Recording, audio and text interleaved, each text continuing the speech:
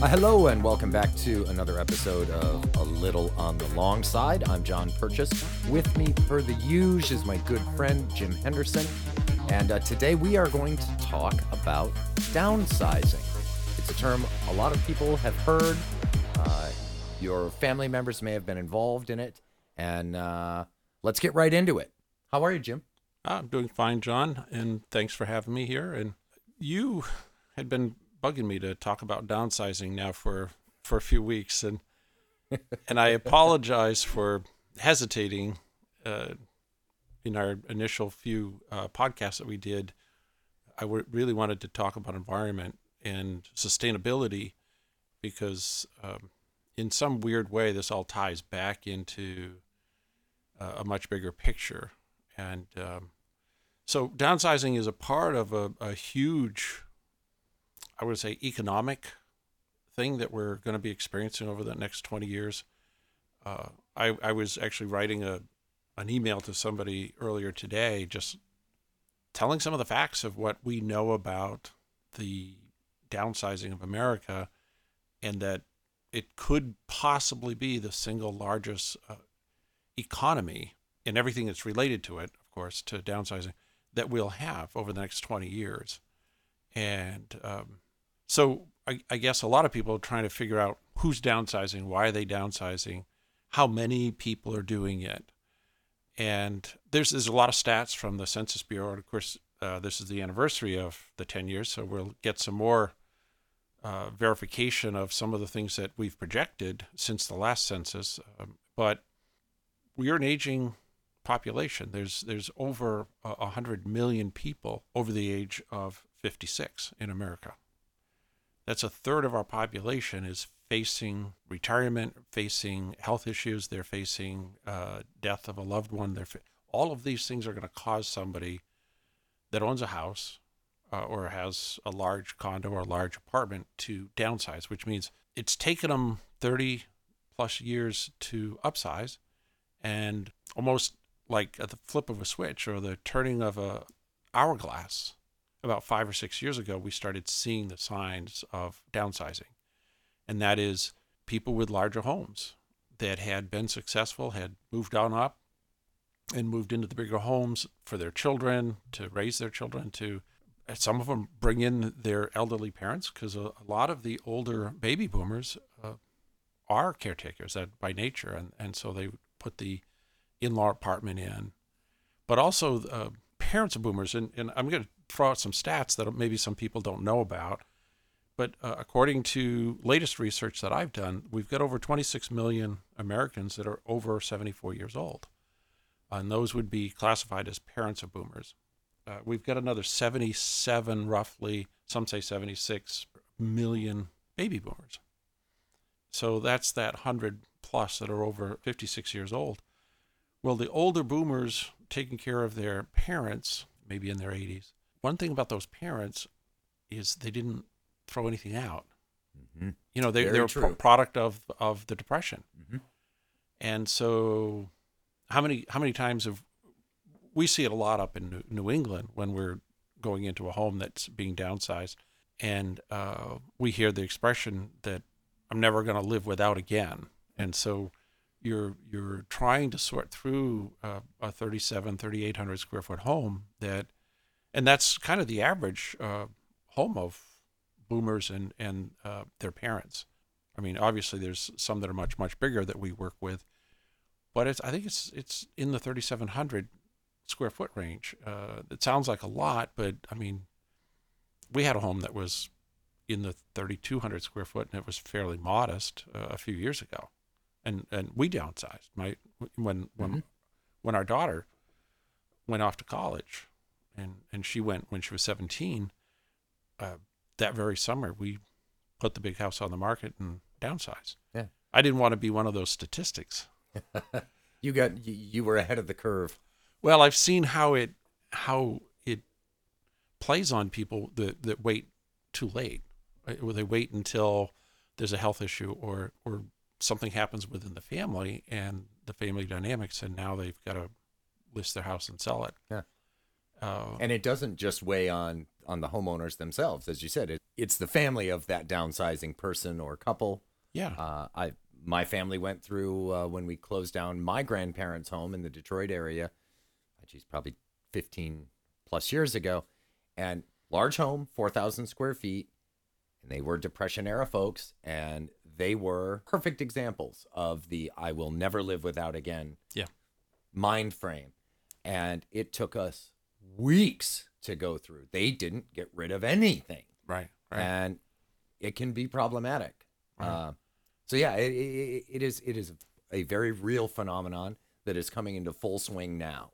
Yeah. Well, and what I like to do over the next couple of series of discussions, and just, I think we could probably spend quite a bit of time on this, because there's a whole psychology to this downsizing that, and you have to understand what got people with all this stuff, and because now they got to get rid of it, and it's way more than when your grandparents, because you're a Gen Xer, right? Mm-hmm. So Gen Xers, for those that don't know, is the group of people that were born between 1961 and 1980, basically 40 to 55 years old. And they actually make up, you guys are, there's more. We're a big group. 82 million, according to what I saw. So it's a big group, but the thing with Gen Xers is you didn't upsize.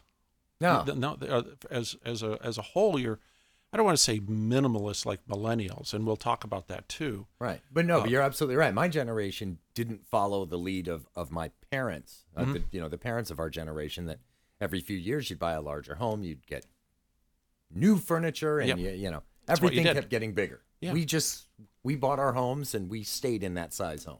Yeah, if you look at that first wave of industrialization, late 1800s, the shoe factories, the woolen mills, and then along comes cars, and then TVs, and we were making things and selling them around the world, and so we had the greatest economy in the history of mankind between the late 1800s right up through the 60s and 70s. I mean, we were an industrial nation that just had product, and we amassed tens of trillions, if not hundreds of trillions of dollars in wealth in a very short time. But with that wealth came this success that came, as you said, like your parents, your grandparents, the bigger house. That was a sign of your success. The house, the possessions, the cars, the toys. That was the defining of success, was what you had. But there was also this recognition that as we got into the later years, into the 70s and 80s and into the 90s, was this reflection and looking back and looking at the family, and people had this nostalgia for their family. So I think, again, we'll kind of focus on the older baby boomers, because I'm sort of in the middle, towards the lower end of baby boomers. So I would fit into the category of not wanting all this stuff. But the older boomers, the ones in their mid-60s up to 70, well, they go up to age 74 right now for baby boomers, they had this sense of obligation not to throw out their parents' things. And hence, a lot of them, their grandparents' things. So now you've got a home that raised an average of 4 kids, because that's what the boomers had, designed for 4 kids. Now you maybe have an in-law couple living there. You've collected the stuff that they had and their parents had, and it's in your basement, it's in your garage, or it's in a warehouse facility like ours. I mean, we started seeing a lot of that stuff coming into storage in New England about 10 years ago, and now it comes in almost like every day. It was a little at a time here and there for 4 or 5 years, but in the last 4 years, it's like every day. There's some flood. Yeah, stuff's coming in because people don't know what to do with it. So downsizing is something that, what I tell people when they ask me, is not something you're choosing to do. It's more often you have to do it. And again, I'll go back to health and age, because they go hand in hand. You can't get up and down the stairs. I can't get up and down the stairs. I've had 3 knee surgeries. I fit the bill of somebody who should be 80 years old. And what am I? I'm only like 37, right, John? Yeah. So I thought it was 39, but yes. Well, Yeah. yeah, close enough. We'll say we'll take 39 if we can get it. But yeah, we have a 3-story townhouse in New England, and there are days it's tough to get up and down the stairs. It's only Sure. a matter of time that we'll do a 1-story somewhere. So that's going to force a sort of a downsize. Now, we sold the bigger house, got rid of a lot of that stuff, so we're already kind of downsized and ready for it. And that was 10 years ago? Believe it or not, almost 14. Really? Okay. Yeah. So yeah, you definitely beat the I curve was with the I was in my downsizing trend. literally 61 minus 14. That sounds like I was in my 40s. I was when I did a downsize, which is totally atypical. I Yeah. mean, most people don't even think about it until they hit 56, 57. But again, we split it. We have a home here in Florida and a home in New England, and I get that's one of the things we'll talk about too is where are the people going to that Yeah, are downsizing? where are they coming from? Where are they going to? Yeah. And I find it fascinating because there are very distinct patterns in the country that not just me and our companies see, because we keep data on where people move to and from. We've been keeping that data with the William CF company now for almost 30 years, tracking every move, where they came, where they went to. And now we're putting ages to them, and it all makes sense. And so we have people retiring. That's the first thing that I think spawns on the thought of downsizing is empty nest. When the last of the 2 or 3 children leave the house, and you've got this bigger house. I know when our daughter left, it was empty. It was, we got this 3,300 square foot house, and it was empty. It was quiet. It was like you could hear a pin drop. Yeah. Well, and you and your wife had your 2 kids and their army of friends. Oh yeah, you're right. It was 12 of which were always staying at your house to begin with. So. Yeah, it was. We call it the dorm. We actually had a 3rd floor loft or attic area that we kind of partially finished off, and there were bunk beds up there. There were young men that were heading off to college or in between college and masters or something that worked for our company. And yeah, we had a house full always, but they were there when our kids were in high school and in college. Right. So yeah, we had always several people at the house. There's always a bustle of activity at the Henderson home. So, with our daughter, and she was very involved in sports, and all of her friends were always in and out. When that was over, I mean, it was like, wow, what are we going to do? So that really forced us into the downsize, I think, a little bit early, because not that we had regrets about selling the big house, because it's one of those things. Again, we upsized, the success was shown in this beautiful home, and there was a lot of pride in it. But it got to where now we're spending less and less time in New Hampshire. We can't maintain it like I did when I lived there full time. So it didn't make sense to have it. So the empty nest prompted us to sell the house. The having two locations to live forced us into deciding kind of a smaller house in both locations, because there's no sense, because of when you're not there, it's maintenance and upkeep. So that was is one of the things that forces a downsize, is the empty nest, and that can happen like with us as soon as the last one goes off to college. With a lot of younger baby boomers having kids later in life, and now Gen Xers, a lot of them not having children, you're not looking to the bigger house. And so, or if you did, the younger boomers only had 2, and the older ones had 4 on average. So that whole thing changes the dynamics. I have brothers and sisters that had 3 or 4 kids. So, and then we had 2 because we kind of got started a little later. But so the empty nest becomes a lot more prominent. The bigger the house and the more activity. But the other one is retirement, and there's this thing that people want to retire at 65 or 64, and I remember people not thinking about retirement until they were 70, 72. But I think more boomers don't want to live like their parents did and work right up until you can't enjoy life when your health doesn't allow you to get out and do things. Yeah. So there's a move. So I think that's really forcing more people to downsize because they're retiring earlier. Mm-hmm. Now there's a lot of statistics saying that a lot of people are being forced to work longer because they don't have retirement benefits. The big corporate retirement benefits aren't there anymore. We talked about longevity at businesses and stuff. Now it's, unless you're working for Amazon or Google or one of the top the big tech companies that will bring in and give you the kind of benefits that some of the Fords and the GEs and the Sylvanias gave Americans in back in the day. So yeah, there are some statistics that show that people are working longer because they have to, but it's a smaller segment than what it used to be. I mean, people even with the retirements and with all of the pensions would work longer. Well, we see with our clients regularly.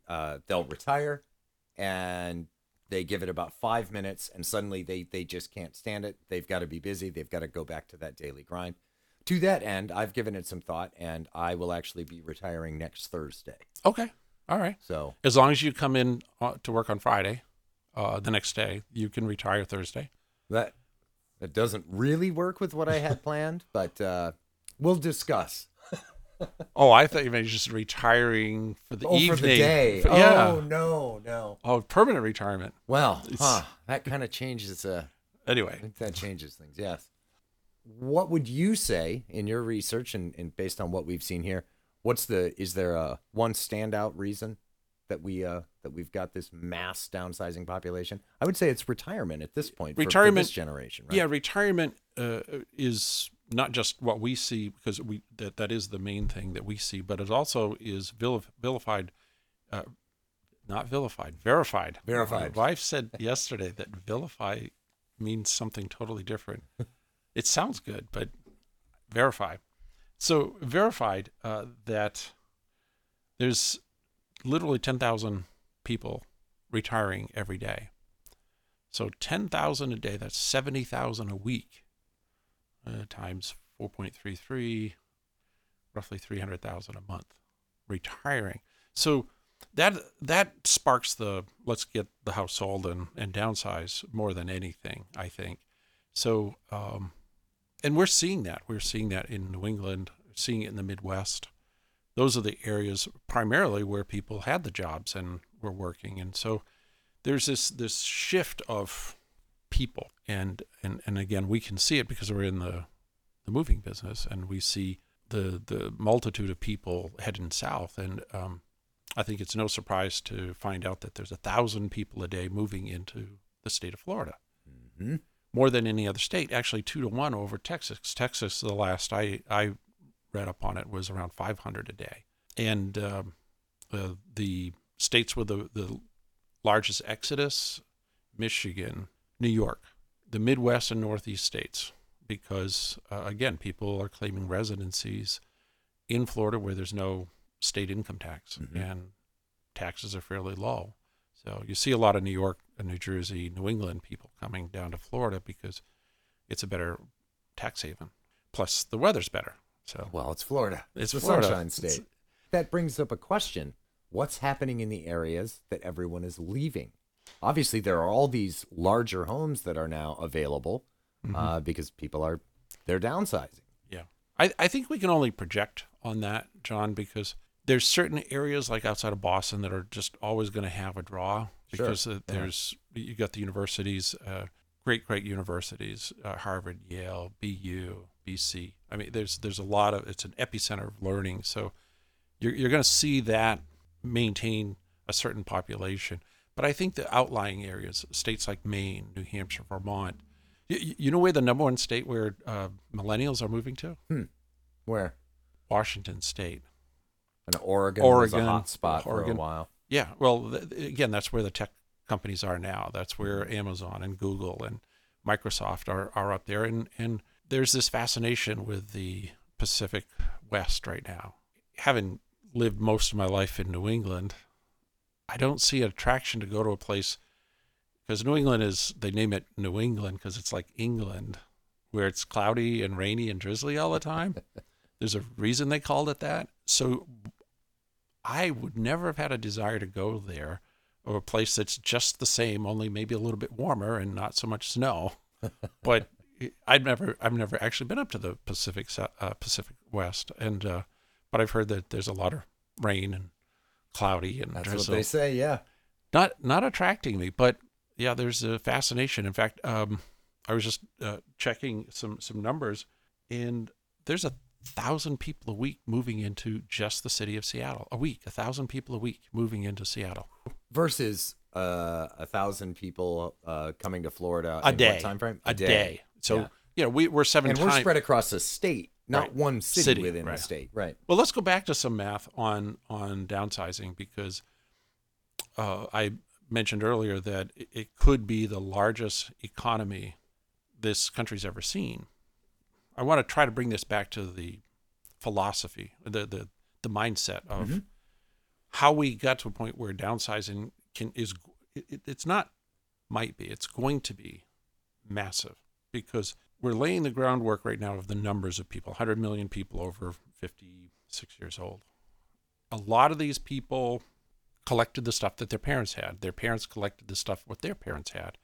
And all of this stuff is somewhere in their house or in some self-storage building somewhere. Now they're getting older. Nobody wants any of it. That's the issue with downsizing.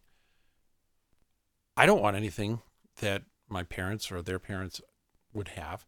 My older brother, who's an older millennial at around 70, would be more interested in saving things. Older boomer. Boomer. What did I say? Millennial. Oh, boomer. Right. Thanks. So yeah, he's the oldest of our 6 or 7 of us, and so he would fit the more responsible. So he's probably got a lot of stuff in his basement, in his house. He probably has stuff stored from family members. Sure. He's the family member that kept that hung on to those. Right. Things. Yeah. We have a lot of stuff. In fact, they say that boomers and their parents have more accumulated wealth and possessions than any other generation in the history of mankind. I've heard reports anywhere from $40 to $100 trillion in things, stuff, cars, collections, just furniture, antiques, art. And, the more successful you were, the more things you collected. Right. Now you see the trend of the younger people with success. They want to travel. They want to go on a SpaceX expedition to outer space with Elon Musk or whoever is doing that SpaceX thing. That's what they want to spend their millions on. The older ones bought art, jewelry, and cars and homes. And I mean, we have clients that have so many homes they don't even know where they are. So it's all about this expression of I'm successful and buying all this stuff. But their children, most of them will not want that stuff. So now it's got to find a home.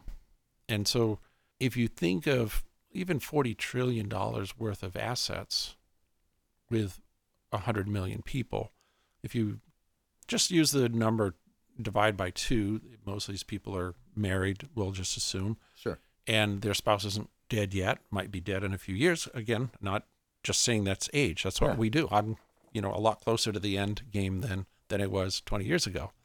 So we have to be realistic that at some point there's going to be one. And we hear stories of people dying like within a week of each other, which is kind of... It's sad and romantic. Romantic and kind of, I don't know. I mean, we're getting to a point where my wife and I talk about that. Sure. What are you going to do?